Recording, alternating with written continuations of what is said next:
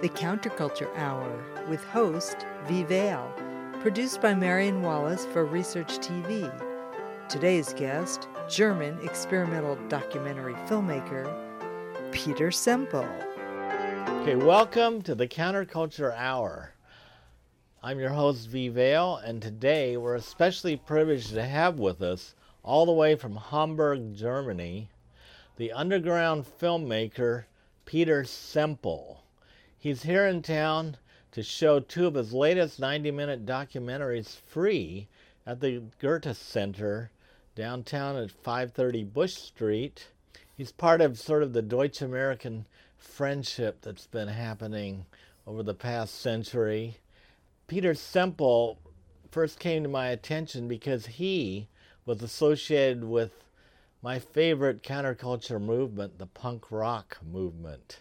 And of course, all artists want to say they transcend such things as punk rock, but I am very curious about how punk started in Germany, and especially Hamburg more than Berlin. And that is what I want to ask you, Peter. Like, you were there at the beginning, but how the heck did you find out about it? I wouldn't think there was that much in German translated from English. You know, from New York and London, where ostensibly punk rock started.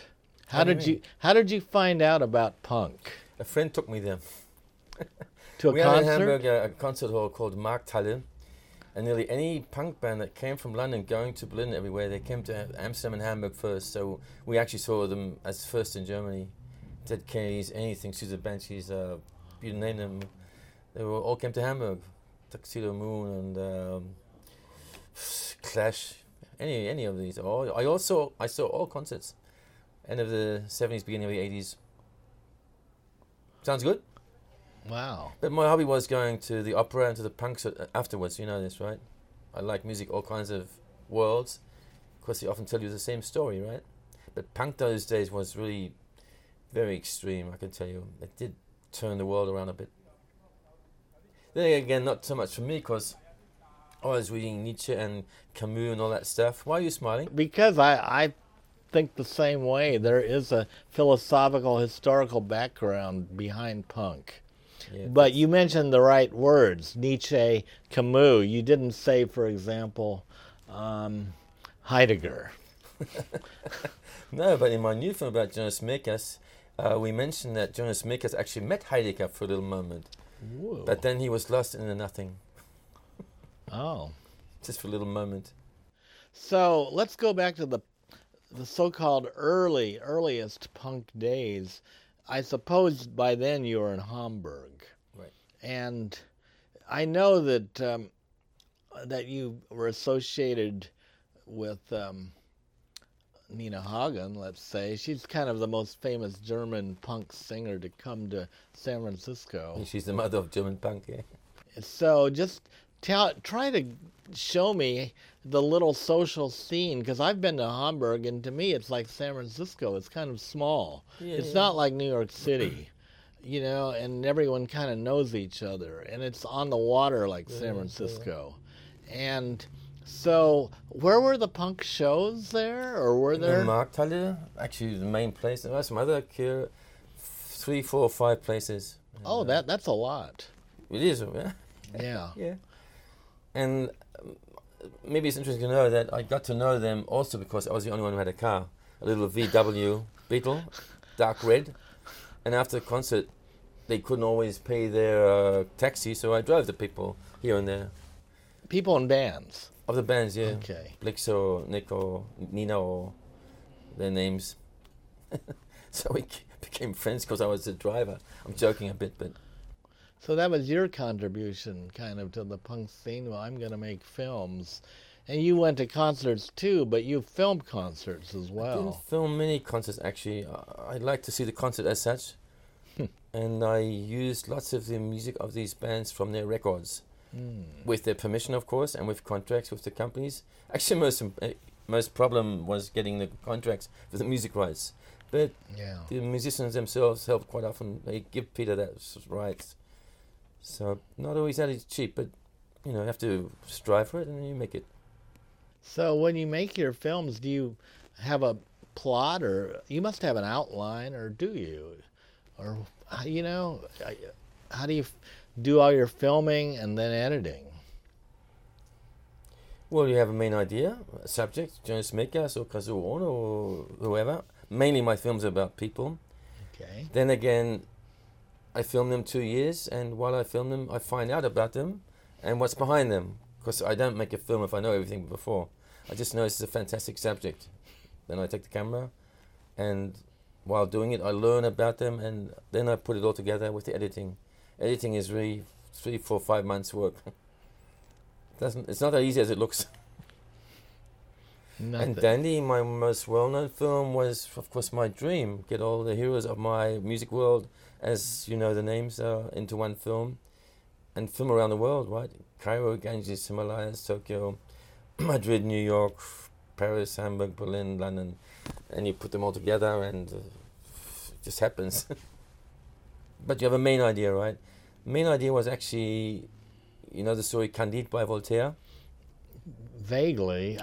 Well, in, what was it, 18th century or 19th? Something like that. As a young man, 7 or 18 years old, he roamed through the world and wanted to find out what's life about, what's the world about. And to make the story short, as far as I understand, he saw tons of killing and murdering and exploiting and maybe 10% love. And I thought, Voltaire sees the world like I do, or I see it like he does. So this is how I made my film Dandy. Although Dandy's probably more positive. Yeah. Then again, you have the song by Blixa Bargeld, Der Tod ist ein Dandy. Death is a dandy. And dandy is an important subject because it has a lot to do with decadence, right? And if you watch World of Today or last year or many years ago, it's becoming more and more decadent somehow. Really? You think so? The whole world? Well, because the whole world is being pushed into one mainstream and one main, you know what I'm trying to say? Something is definitely wrong, but I don't... It's such a huge issue to discuss because, you know, as Jaron Lanier said, how can you expect high quality, especially really independent maverick art, to keep coming out when there isn't... the only way you can make a dime is to tour with your artwork, or tour with your music, or tour with your film, or your paintings, or make a... Well, paintings, if you're lucky, you have a gallerist and he sells them for you, right? But otherwise... Yeah. I mean, I've been filming lots of painters, right? For the film Animals of Art. Oh, that's about paintings. Lots of painters. Of animals. No, not of animals. No, the painters are animals. What do you mean? Well, I've filmed lots of artists, and these artists are animals in my view. That's why the film is called Animals of Art. Oh, you thought there are many animals in the film? Yeah. They are too. But mainly, I filmed quite, again, famous artists in Germany because they asked me to. I was asked. And it just happened that it was like a snowball. I have many quite well-known and some non-known artists from Germany in this film. You'll like it. You see it tomorrow. Pretty sure. And Jonathan Mies and Daniel Richter are two of the pop stars of German art scene. And I filmed them because, well, I know Daniel Richter is very famous in Germany. He started painting covers for punk rock bands. Oh, in the 80s. You mean the albums? Albums, yeah, the albums. Huh. He painted the covers. He still does for some punk bands. So he's a pretty good guy, I think. Great. He didn't forget where he came from, more or less. Yeah. That does happen. That's why I wanted to hear more about the early German punk scene. Yeah. Because, I mean, it's got to have happened differently. San Francisco had happened different than in New York or London. Yeah. Like almost no publicity here for 2 years. Okay. Real underground for almost 2 years. And there's some advantages to not so much publicity. It's a two-way story. Yeah, when a movement's starting out.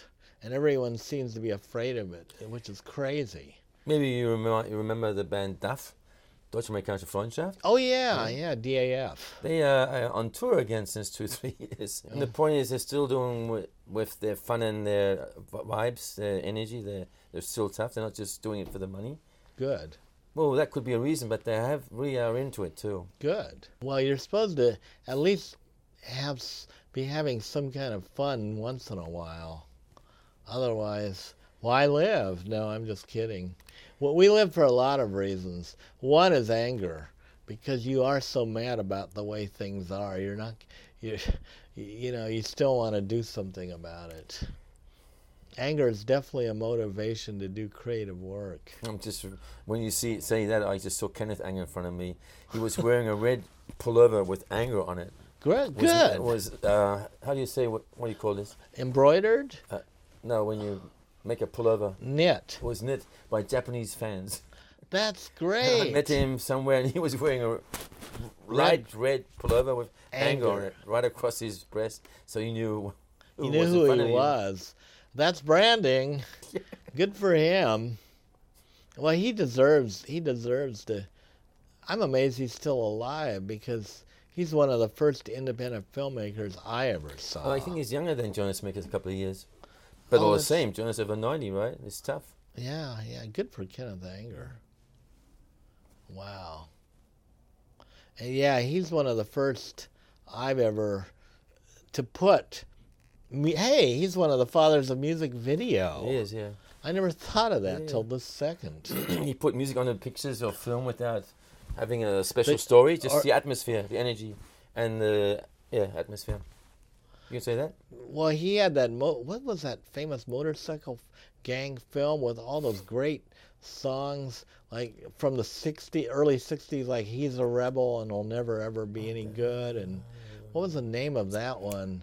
That is such a classic film, and I'll bet you didn't even get the rights for the music then. I'll just bet. Well, those days we didn't even know we have to have music rights. My first films, I just took the music I liked. I didn't know there are music rights. Yeah. My very first film. What a nightmare! I didn't even know that you can mix the sounds. I always did hard editing. People like this film very much. It's called Kriegsjugend, Save the Children, 20 minutes. Is that an ironic title? And Jonas is one of my best films, Jonas Mekas. Really? Save the Children? Super 8, yeah. Super I edited 8. it on my kitchen table. I started editing Monday morning and finished without sleep Friday afternoon. Wow. Well, I was still young those days. You were strong then. Yeah. Wow, that's cool. And is every film you've ever made available except for the Poe one? I mean on digital or something? Yeah, they're all on digital, yeah. And they are? Some are on 35, 60mm, on DVD, on new one I'm filming on HD, right? So right. It mixes. But some people, they want to have a whole box of old films. That would be a good idea, right? Yeah, complete films in one box set. Just tons of work to organize it. And it does cost some money too. That's true. But it should be possible, maybe not too far future. Maybe you can't even talk about how you've kept going so long and not stopped the way so many people I know quit, but you didn't. Yeah, well, it was the only chance. I have no other chance than do what I do. I can't sit down and think, what will I do now? It just rolls through, more or less, yeah. Oh, I would agree with that. I mean, it seems to become harder and harder to stay kind of what I would call counterculture against the status quo without, all the successful young artists they have like branding and merchandising deals with big corporations and there's some seamless integration between what you call marketing and branding and being a creative artist. And everyone's heavily into collaborations, as many as possible, which is, I'm not necessarily against any of this, necessarily. But there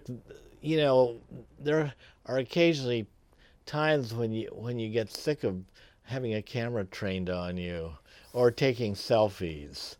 You just want to live.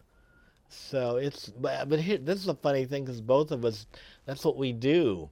We participate in the making of videos, films, and we're trying to give some kind of alternative way to live in our films, I think. Would you not agree? Yeah. Then again, I myself go very seldom in front of cameras. I want to be behind the camera. So if I'm sitting with you, it's because I like your work so much. I hope it doesn't sound arrogant now. In Germany, they had asked me several times for interviews or to make a film about me. Although I'm not that important, I know that. But all the same, I said, no, I don't want to be in front of the camera. I'm rather behind the camera. I never thought of that. I just do. You're different. Yeah, that's true. I'm different. Well, I didn't start out in life wanting to be in front of the camera. It's just that I love the idea of conversations. Yeah, that's fair enough. And I apparently have to be in front of the camera to be part of the conversation, at least more or less. So, the reason I like conversations more is because my ideal is that whoever you talk to is not giving you a bunch of canned speeches that they sweated over beforehand. They're like actually giving you the first thought. You know where you can hear the loudest music without it hurting your ears? In the cathedral. Huh? Oh, yes. Maybe. I love those pipe organs. That's what I'm saying. I had a pipe organ concert some time ago. It was so unbelievably loud, and it didn't hurt. It just took you away. Yeah, I like all kinds of music. I'm curious about everything. I mean, it's not some cliched notion about if you're into punk rock, that's all you like. You got to be curious about every single thing that ever happened. That's a bit much, maybe, Vale. Well, yes and no. That was in the Münster Dome, by the way, in between, where I saw this pipe concert. Orgel concert. Unbelievable. One of the strongest music concerts in my life, actually.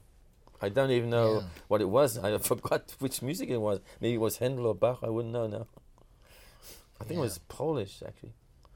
Anyway. I know. There's probably a lot of Baroque organ music we don't know about because the composers weren't as famous as Bach. Yeah. And they can take you away. That's the reason to go to a concert, right? You get taken away into another world. Absolutely. And, you forget your daily life. Yeah, it is. Yeah, it's because you're a surrealist and you're sick of realism and you want to go somewhere else. Because even if these bands are protesting against your daily life, you're happy, right? Well, that depends, right? Well, no, we didn't want to be happy. We just want to be thankful and glad if possible. Is that enough for you? I particularly feel that, for me at least, punk rock was the last international, spontaneous, sort of naive art movement counterculture to arise. And I really haven't seen evidence of any other that I participated in, and I know nothing about in the Western world. In the Western world, I know nothing about hip-hop, or there's 1 million other movements I've heard of involving DJs and electronics and all this. But, there's like principles that I like of trying to stay as anti-authoritarian as you can be. And, of course, I like hands-on doing it myself as much as possible. But I will take help. But before I forget, don't you think that these musics like trance, techno, etc., they are somehow a protest too against the norms of society? Well, they could be. I mean, if they're truly trance state, because I think the trance state is kind of forbidden still. Because I think if you can reach a trance state, which is very rare, and it's usually with music, and I don't even want to go into drug taking, but if you can reach it in live music performance situation, there you do feel a certain ecstasy that I don't know if it's forbidden or not, but it's not, I would say it's not exactly normal, as a goal for society. I mean, I'm very interested in trance musics, quote unquote, from all over the world, but I'm not convinced that it's a goal ever in Western society and philosophy. Punk was actually the thing. I think punk, yeah, for me at least, because it was, at least in the beginning, it was so And spontaneous. what do you think when you see it now? Ladies in Beverly Hills are running around like punks. I don't care. I don't How do you care. see this? I mean, I don't care because it's style, and it's still kind of edgy, apparently, Okay. which is weird, but it is. And what I like the most is there's still 14-year-olds trying to start punk bands. So if that, and no one told them to, you know, Okay. but they got the idea somehow, and they're still trying. And the songs are usually some kind of protest. That's it. When I interviewed the Cramps a long time ago, they said, yeah, punk really was folk music. It really was protest music. And I said, wow, I hadn't tied punk to folk music, i.e., very simple songs. You know, not a huge emphasis on technology and technique and virtuosity. You know, but like simple, but kind of anthemic at best. And if I think anyone who can come up with a song or two, they've really made a contribution. Because I don't think it's easy. I used to wear a Cramps t-shirt so often it actually fell off my body. Really. Good It for was you. only in strips and later. Yeah. I love the Cramps. I mean, they used to come up here to every Halloween. They'd play the Fillmore Auditorium until Lux passed away. Did you ever interview them too? Oh yeah, Surely. surely especially for my Incredibly Strange Music book, because they were amazing record collectors of obscure Americana, you know, 45 singles. Very hard to find music, often regional, like the 45s that we made in a small town, and hardly any got national. They collected stuff. They sought out music like this. Talking about this, do you know who Harry Smith is? Of course, what an amazing American. I mean, in several ways. like the way he just attracted all this could have easily been lost American folk music history, and then got in a position to even produce compilation anthologies of music that would surely have been lost. And, You know, he's a subject in my film about Jonas Mekas, right? well, tell us about it. Yeah, my newest film, Jonas in the Jungle, is about Jonas Mekas, a hero of film avant-garde in New York. And he was an old friend of Harry Smith. They all lived in the Chelsea Hotel years ago. And special guest in the film is Patti Smith, who talks about Harry Smith and reads Ginsberg poems to support the Harry Smith Library that Jonas Mekas has wanting to be built since 10 or 20 years now. He's still on it. Jonas is now 91, 92. He's still working on, at his Anthology Film Archives in New York, to build a Harry Smith Library. Still on it. He doesn't give up. Great. And that's a highlight in my film, of course, with Patti Smith supporting this. I'd like to mention that. No, that's relevant to our audience. Harry Smith is quite a guy.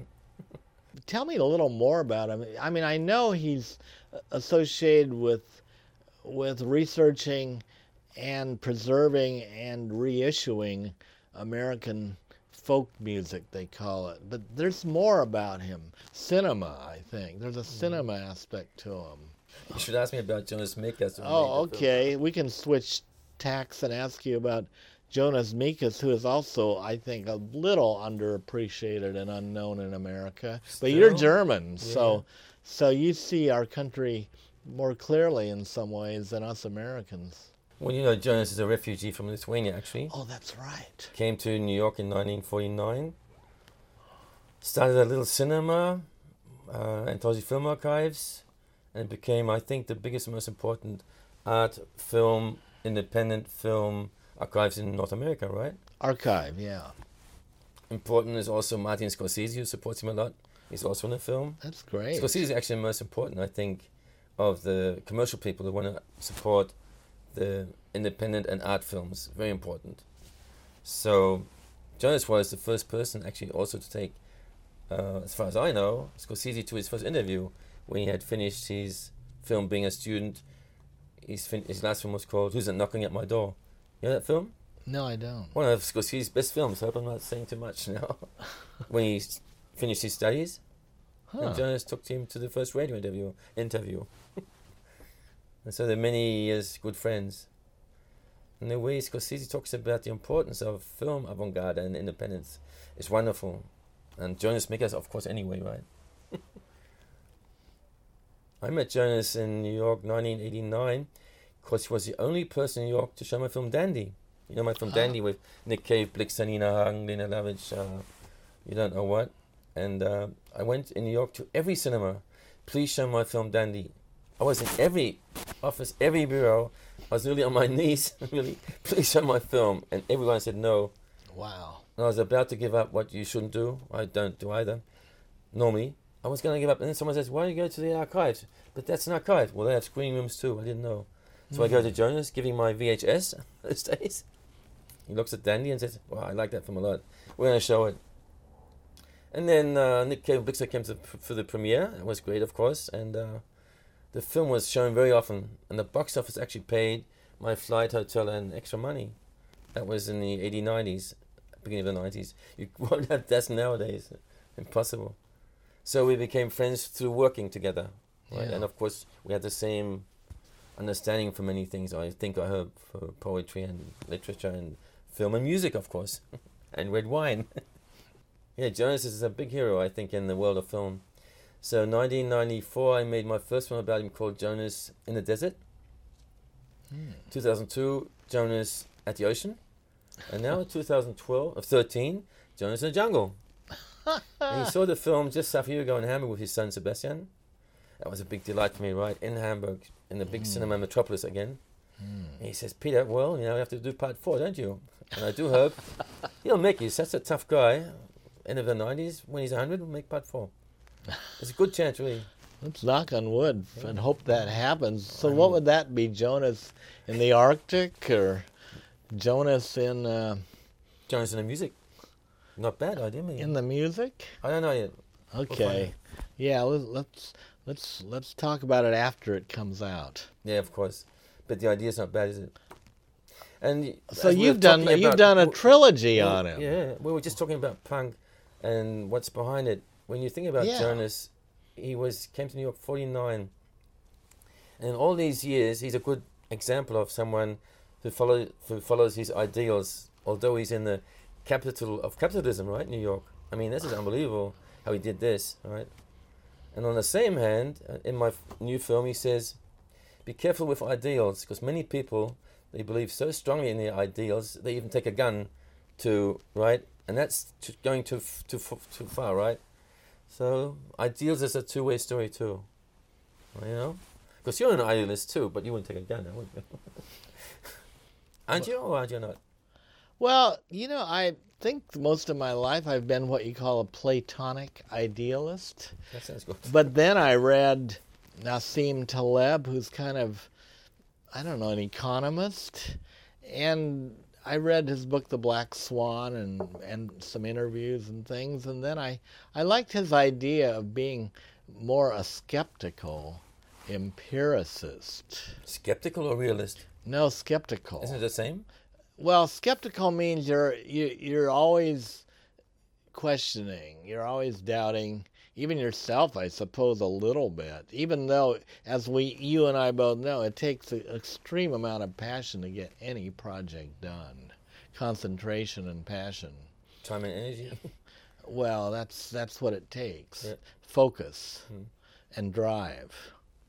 So, but when it comes to any media I read, I'm always skeptical. I don't quote believe anything, and I always wonder what the motive is of the writer and the publication or the TV show or whatever. I mean, I certainly don't take anything at face value if you're punk rock. One of my favorite songs by Motorhead. I made a film about Lemmy, Motorhead. Oh, did you? Oh, Yes. yeah. He was in Search and Destroy magazine. I put him He's in. my only film where I didn't do any art.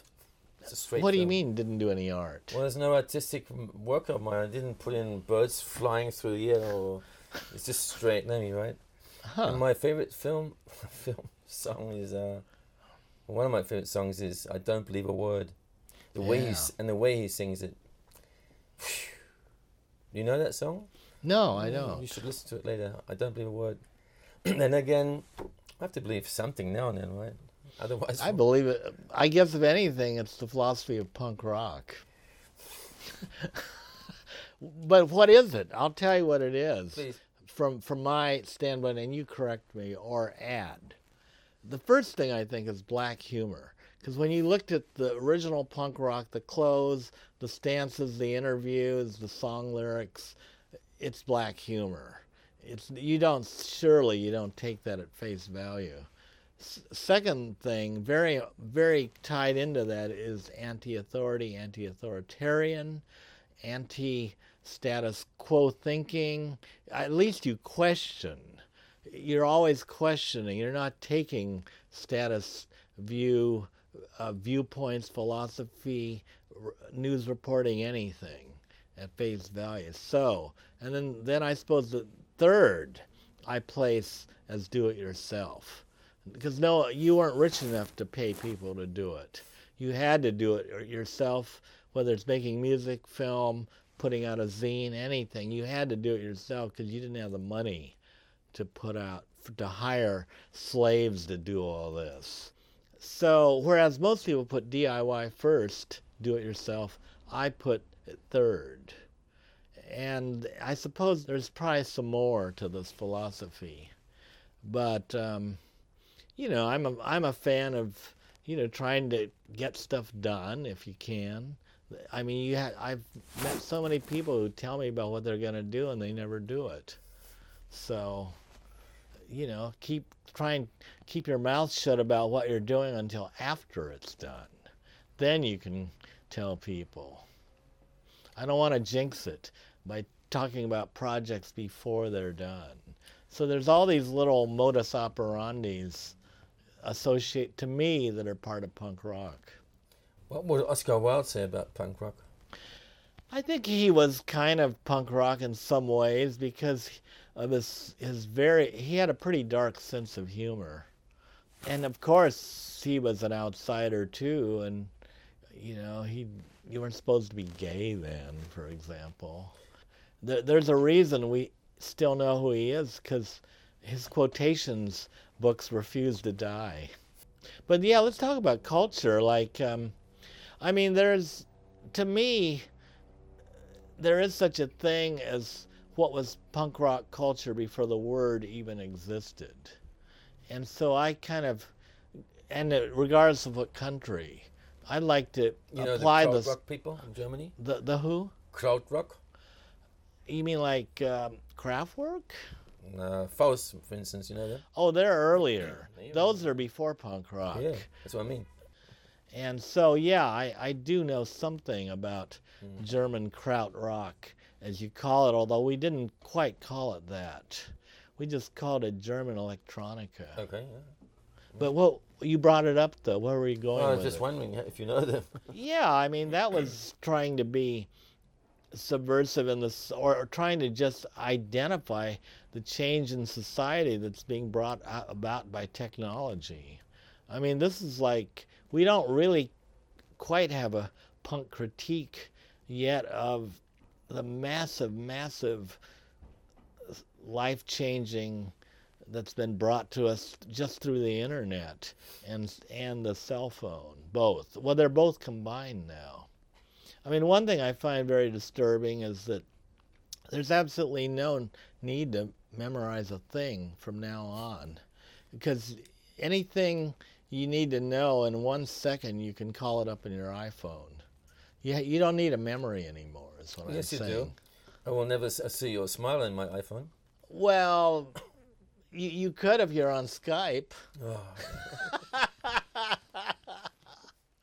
But no, I make a big distinction between virtual and real life, and I much prefer our being this close in the same room rather than on Skype, you in Hamburg, me here.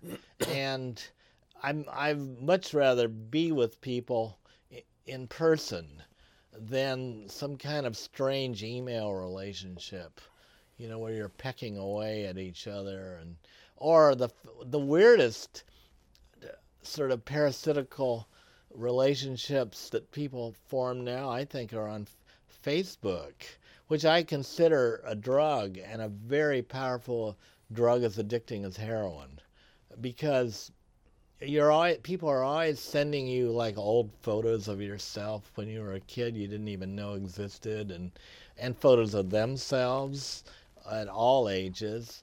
And then they're always sending, if they have the money to travel, they're always sending gorgeous travel photos. And I did read something that to the effect, it's not my original idea, that Facebook is a massive generator of discontent and envy in our world, because especially these people who can afford to travel all the time and have pictures of themselves with either celebrities or gorgeous locations, and then I've read in this article that this generates a lot of envy. Also, you hardly see critical statements in Facebook. They're always trying to be friendly, mainly, don't you think? Critical of what? Facebook? Anything. No. Well, that would be okay, but no, any subject. Yeah, there are people who try. But just few. Yeah, not many, and they're little soundbitey things. I think there are people who are still trying to wake you up with their little tiny posts on Facebook, but I regard Facebook is so addicting that I try never to check it until night. And then there's other people who say, never check your email before 1 p.m. Save the morning for like a sustained concentration creative project where you're not going to be constantly checking the internet. Like writers especially. You know how hard it is to write. I'm on this tour since 8 days. I haven't looked at anything in Facebook because it's difficult with my iPhone. So since 8 days I'm not on Facebook. That's not bad, actually. Good for you. But, I'm haunted by that famous statement, the internet is here for us to take advantage of it. I just don't really know how to take maximum advantage of it. I really don't. Because I'm a fan of Jaron Lanier, who said, as far as he knew, the internet seems to have literally taken away millions of jobs from people. Writers, sound engineers. Years ago, I saw this advertising on a wall in America, USA. It's huge letters. It says, "Your happiness is our business." I thought, oh, damn, yeah. That is scary. No, your happiness is your own business. I could tell you about my newest project, shall I? Yeah, let's hear it. Well, after I made Animals of Art with these... Let me show you the post one moment. Lots of German artists, from Jonathan Miese, Dan Richter, Neolo, Alexa Bargeld is in it, reading Nietzsche. We have this poster here. Can you see it?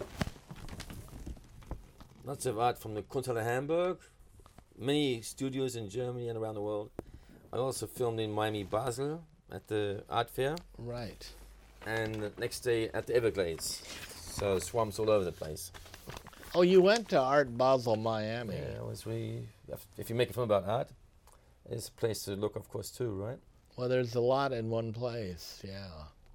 Yeah, and then I made this film on Jonas Mekas. Can you see this? Jonas, the hero of film avant-garde, of film, music, poetry, and independent people. Independence everywhere.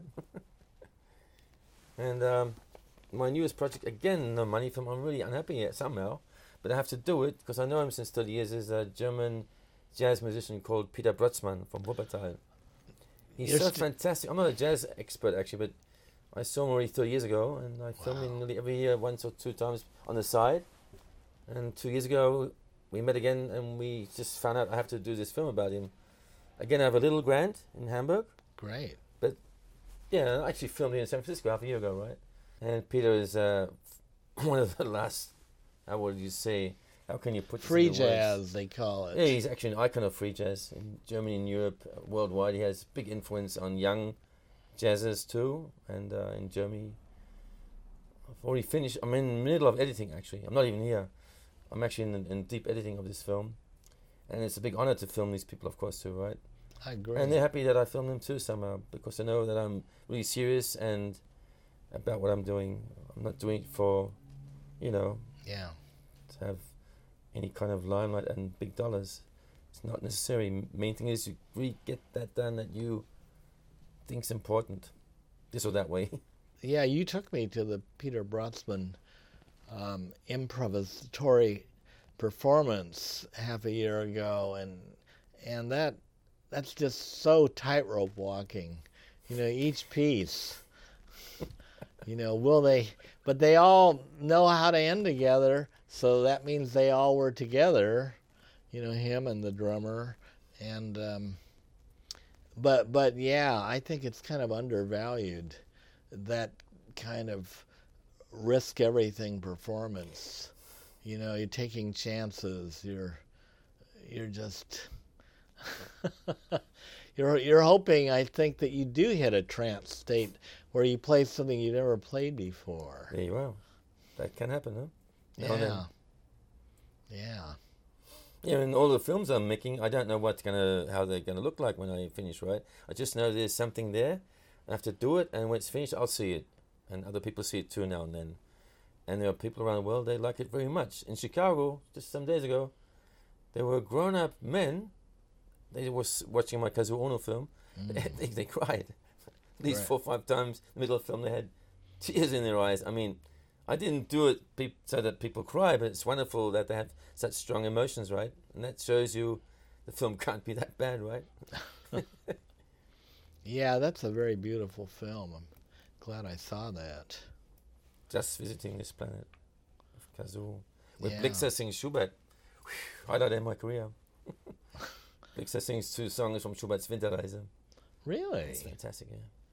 You forgot, damn it. I did forget because because I don't really know his voice standalone, But I can tell you an anecdote in New York where Jonas Mekian showed my films quite often. Allen Ginsberg often came to see my films. Ginsberg? Yeah, great. Ginsberg. I filmed him too, the film Hustler for Life, 20-minute film. No, but the point is, I asked Ginsberg then once, hey, what do you like most in my film? He looks at me and said, the man in the blue was singing Schubert. What's his name? I love him. That was Blixer Bargeld. Wow. That's nice, isn't it? That's very nice. Considering Ginsberg died in 97, March. Yeah. Yeah. Great. Good title for a film, isn't it? Hustler for Life. What does it mean? I don't know, but it sounds good. I guess it's a good title. Is it flattering? I'm not sure if it is or not. Actually, it was a story in Village Voice, and I just took that title for my film. Wow. A story on what? Ginsberg. Oh, really? They called him that? Hustler for Life? I think it was, but they won't jump on me now for this short. Okay. Wait, let's pretend no one out there has heard of any films you've made, but they like to be told the names of famous people. So, and I noticed you have a ginormous list of people that you'd worked with in films. So pick out a few names. Just tell us whatever comes to mind. We understand you don't have the list in front of you. It's not fair. It's not fair because it's really not fair because, especially in Germany, I have this prejudice that I'm filming with famous people all the time. But I have to tell you this: I never asked them; they asked me. The only person I really asked was Blixer Bargeld, 1983. Would you be in my film? He said yes. Early. We were making Dandy, and then Blixer says, "Hey, why don't you put Nick Cave in the film?" Okay, and then Nick Cave came in, and it was like a snowball. All of a sudden, Nina Hagen was there. We filmed her, and she said, "I want you to make a film about me." Great. Then Lemmy saw the Nina Hagen film, said, "Hey, we should make a film about me." It's really like this. I didn't ask him, and it happens all the time. So I'm pretty innocent, actually. And the public or audience think, Peter's running behind the famous. So it's not that way. So it wouldn't be nice for me now, as you were asking me. To give a lit. Besides, I haven't even heard of a bunch of these people, but they'll probably be famous later. Although I must be honest, I do like to mix these famous and the non-famous, because when you want to be in the cinema, you do have to have.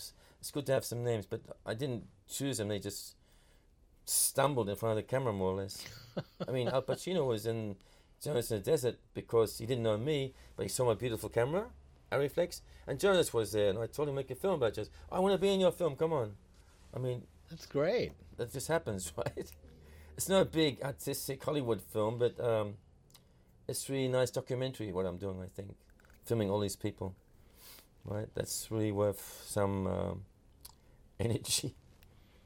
Well, people want to be filmed making statements or some kind of role acting, or not even roles. Just they're being quote themselves, whatever that means, unquote.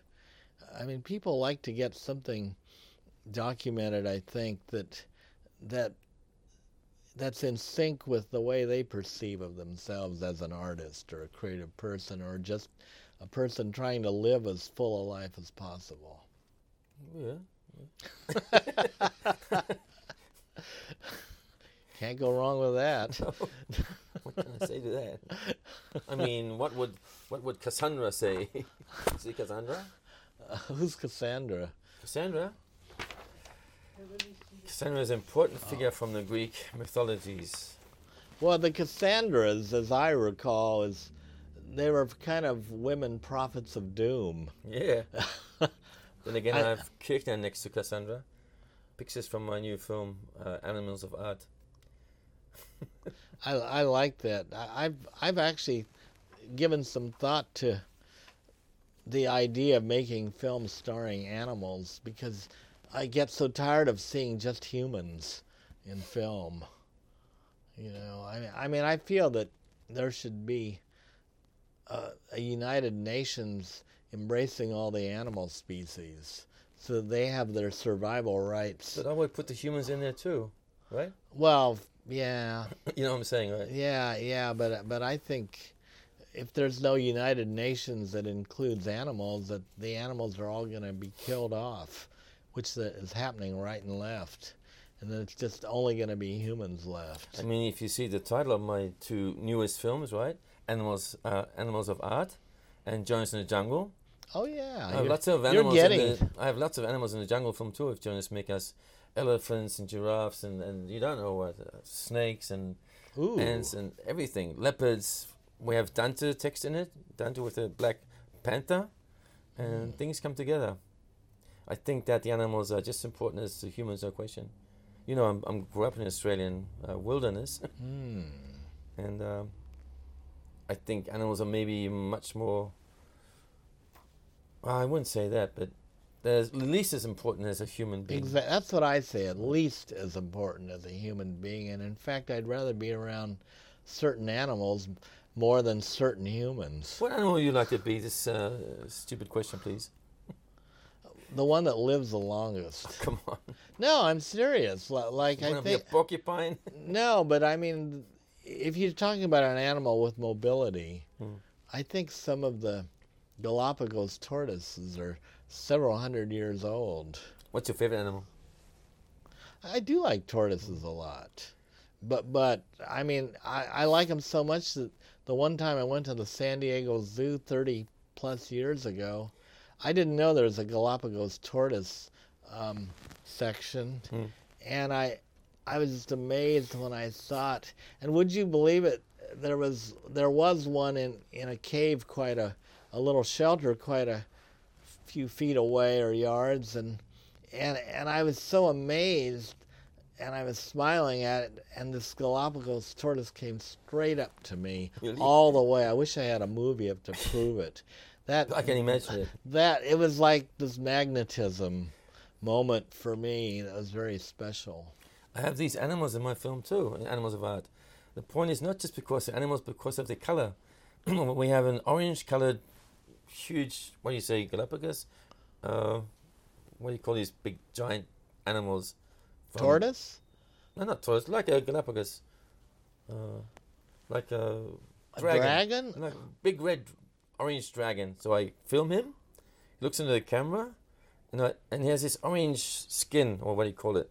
Yeah. And I do an edit, and then you see a paintress in Germany painting a beautiful picture in the same orange.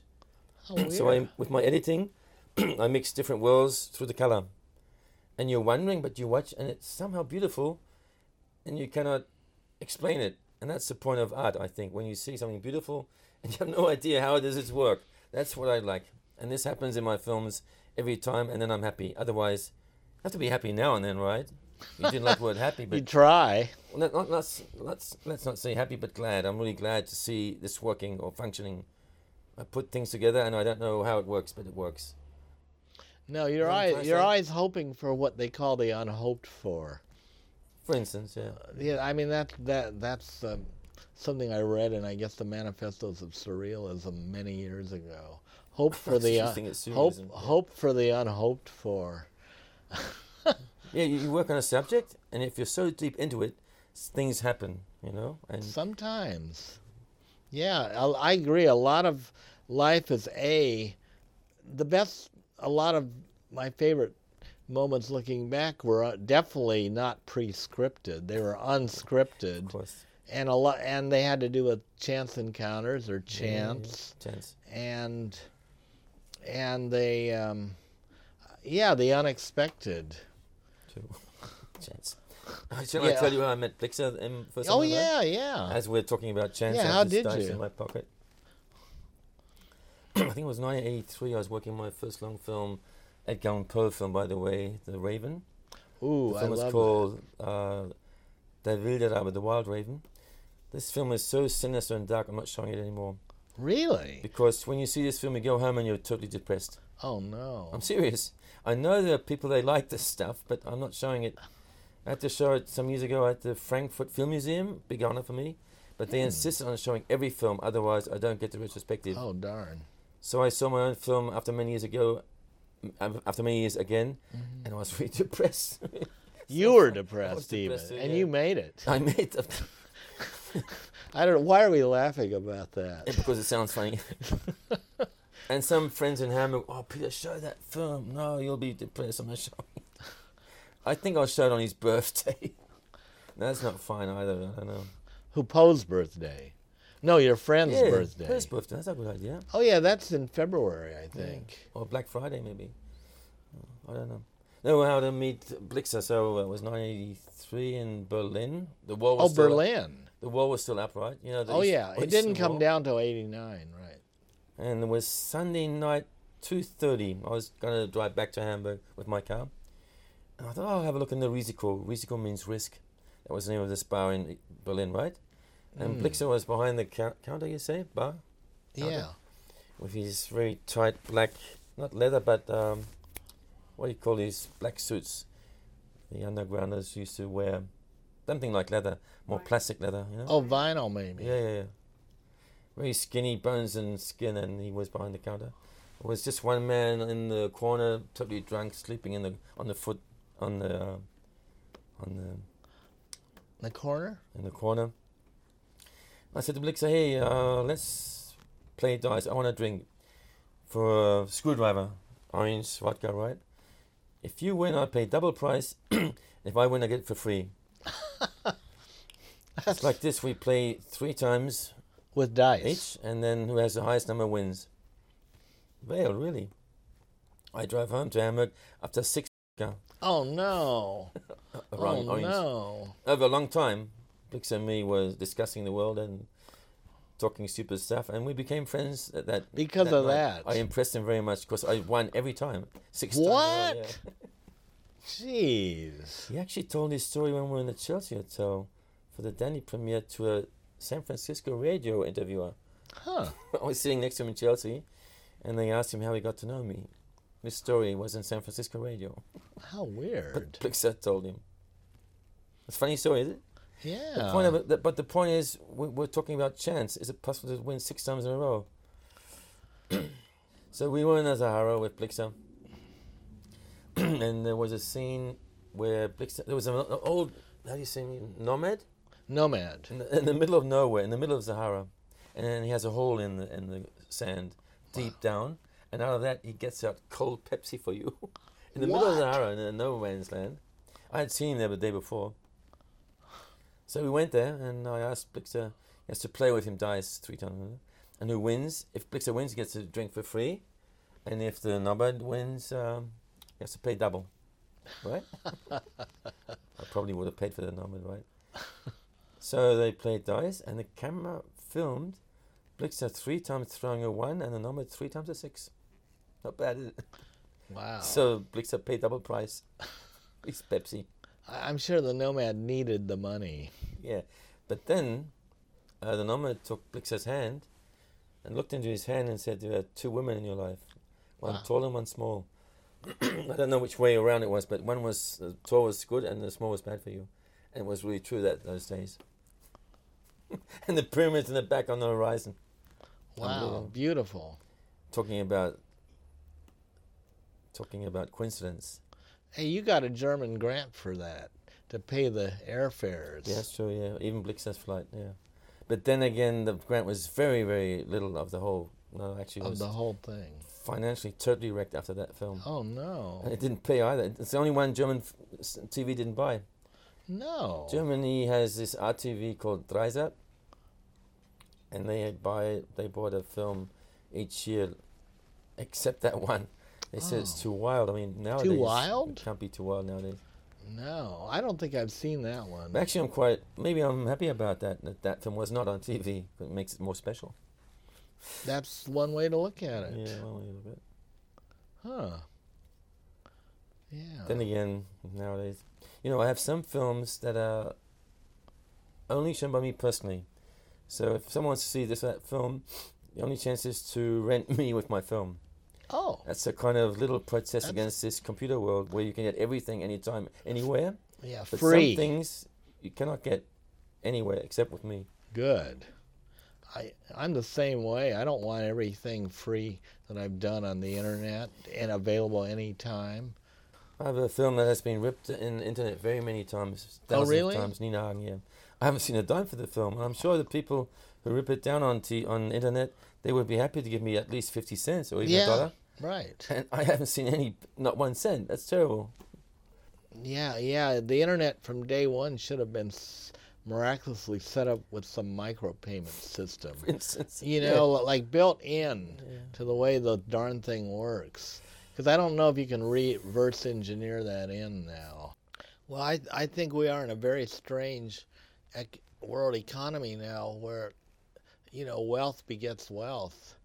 And there's definitely, the rich are getting richer, and there is an increasing gap between the poor and the rich, and I'm not frankly sure what to do about it. I mean, I've read, we should just tax the rich and tax, every time you take a Porsche out on a road, you have to pay, $100 a mile tax. What's behind all this is it's the thinking of the people, the education, right? This only happens because the people have these thoughts. How did they get these thoughts that they can behave this way? That's actually as you see in my website, you have so many people, many years protesting against the outer world, right? The green, how do you say the green? The green movement? Yeah, the green The movement. Green Party. What are they protesting about? To save the planet, right? Yeah, the climate, the animals, everything. Have you seen any people protesting, walking down the street and protesting for the inner life of them, what's happening inside of you, the way you think and feel? I mean, that's where it begins, doesn't it? Inside, yeah. The interior life. Yeah. It's such an obvious thought, but I don't think people think about it very often. But that way it begins, right? You've been listening to Research Conversations podcast with host V. Vale, produced by Marion Wallace, edited by Nicola Householder. Research Conversations is brought to you by Research Publications. Thanks for tuning in.